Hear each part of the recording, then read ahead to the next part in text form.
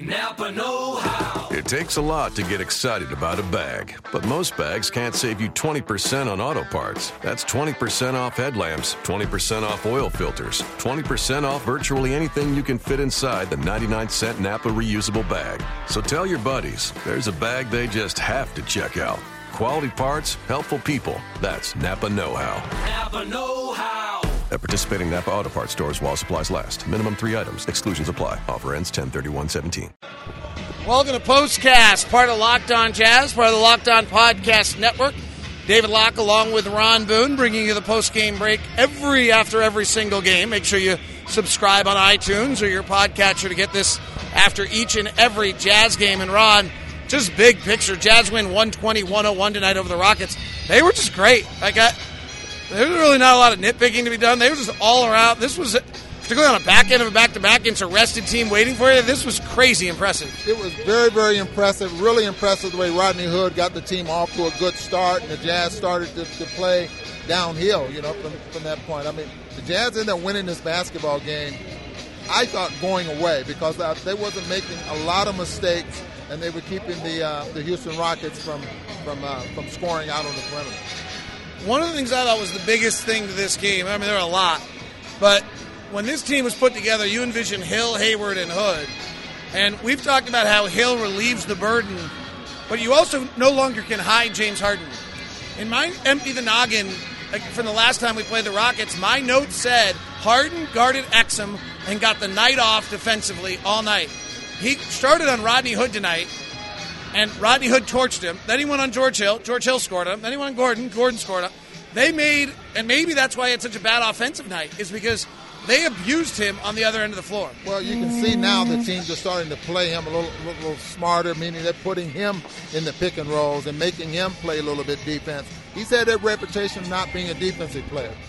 And supposedly he's concentrating on being a little bit better on-ball defender, but it hasn't really done that great of a job. But anytime now teams are starting to create situations out there on the floor where they can put scorers and guys that they want to put in a pick and roll where they have to switch, now that's to their advantage, especially tonight going against Harden. I thought Harden looked uncomfortable because of Rudy Gobert also. He did not want to go to the rim. He's one of the best rim finishers in the league. He's 68% at the rim.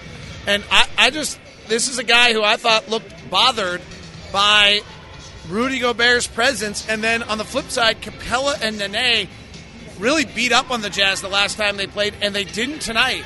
So not only did Rudy negate the drives of Harden, but he didn't do it at the expense of Capella and Nene. And the expense of getting into foul trouble there as well. I mean, Rudy now, you heard Thurl Bailey talk about him playing defense straight up, and that really has made a difference in him not getting into foul trouble, especially early when the Jazz are trying to establish their defense. You look at the stat sheet, David. You look at what the Jazz were. They did not win fast break points. They did not win second chance points. But they did not win points in the paint.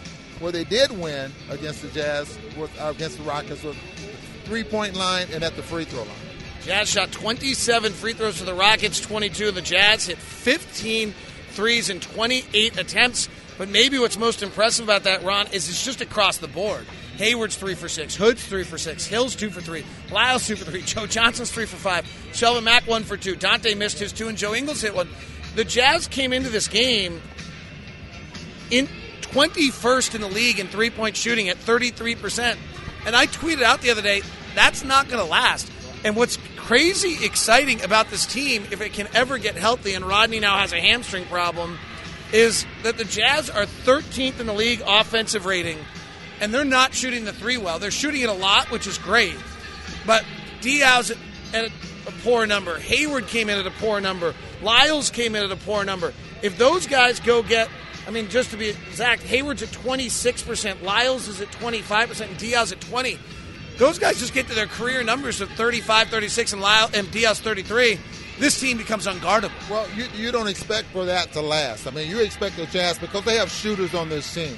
And even if they just increase their three-point percentage 4 or 5 percentage points, then this team is going to make a huge impact on how teams need to defend them. They're not guardable at that point, Ron. They're definitely not guardable, that's for sure, because the three-point shot now is becoming such a weapon in this league that if you got shooters, you're going to create problems.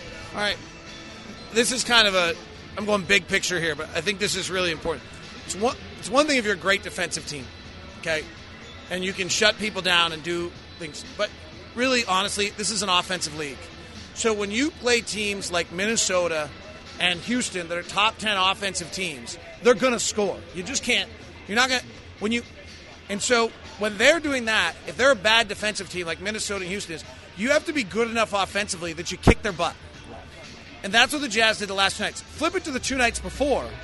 They played great defensive teams in Atlanta and Denver. And they are bad offensive teams. And the Jazz defense was good enough against bad offensive teams, they humiliated them. That combination to be able to do both those two things when a team has a flaw, that you just go whoop their ass, is something else. That is a great way of putting it. I mean, if you couldn't explain that any better. I believe in you, that's for sure. But your finishing games is going to be the key, though. You know, and the Jazz against good teams. Against good teams, and the Jazz was able to do that tonight. Even when teams make a run, you make a big shot here, you make a big shot there, just to stop the run. Because a lot of times when teams start to make runs, coaches immediately want to call a timeout. But if teams start to make a run and you make a big shot, like Rodney did last night against Minnesota when he made the three, you know, that kind of a run killer. And the Jazz right now, look at that fourth quarter. Just unbelievable. 14 for 19 shooting. And true enough, you know, they were able to keep the Rockets from scoring, and they held on to do just that. But they stopped the Rockets from getting started early in that fourth quarter. One other note on this game, it was played at an incredibly slow pace. You will look at this score and say 120-101 and say, wow, the Jazz went up and down with the Rockets.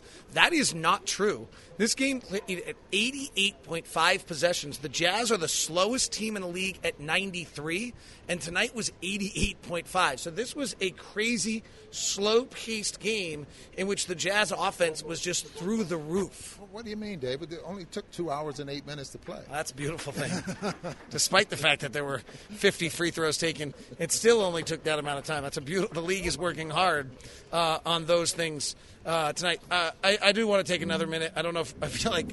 Well, we talked about. I don't feel like we've talked enough about Rudy. I feel like he's just so good right now, and he's just a dominating force. The other one, Gordon Hayward, 31 points tonight. May look as though he's gotten that shot back. He had 5 rebounds, 7 assists tonight. He was the best player on the floor, probably an all-around game. Rudy was pretty close, too. We go back to the ice cream. The tweet the other night that the Jazz, finding the Jazz best player is like choosing your favorite ice cream. It's very difficult, and they're all very good. Well, Gordon obviously is exceptional. He separates himself, I think, from a lot of players in this league. I think he deserves the respect that he's getting. He's worked very, very hard for it, and he wants to be very, very good. You made the comment about the impact that he made there in the first half. I mean, how many field goals did he have in that first half? Just 2, maybe. He ended up with 12 points there at the half, but he made an impact. George Hill, same thing, because he didn't score early, but their presence on the floor makes a big difference and a success, I think, of their teammates. It's not quite clear because we switched so much, but it's worth pointing out Trevor Ariza tonight, 3 of 8, 0-4 from 3.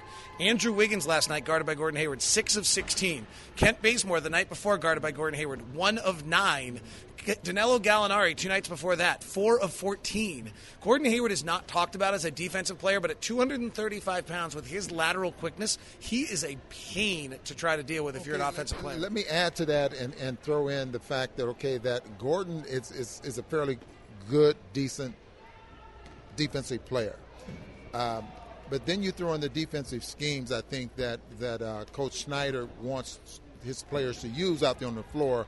That really helps and elevates a guy's defensive scheme. Yeah, I mean, we get such great access to the shoot-arounds to see their game plan. There was a play tonight where they like to run to get hard in the post or run some stuff. They just couldn't get to it. Right. Same thing the other night. We saw Minnesota just not be able to get to some stuff they wanted to get because the Jazz scouting report was so good and they had a plan to it that the other coach sees that plan and says, oh, they have an answer, and they have to go away from it. You just can't put it's just so valuable when a coach comes up with a defensive scheme that works. And believe me, he's patting himself on the back.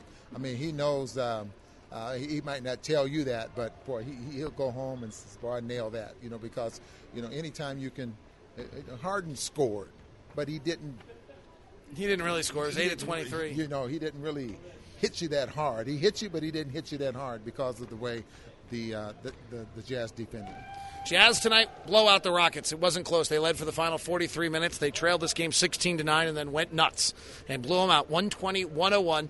By the way, if you did not get a chance, the Periscope that Ron and I did before the game, John Lucas comes by, go to Locked On Sports on Twitter and go get it and watch it. It's just awesome basketball talk. Matt Bullard comes in. It's super fun. Make sure you go check it out. It was super, super fun, so make sure you grab that. Otherwise, I'll be back with you for Locked On Jazz. Tomorrow, this has been Postcast on Locked On Pod. Let me try that again. This has been Postcast on a Locked On Podcast Network, your team every day.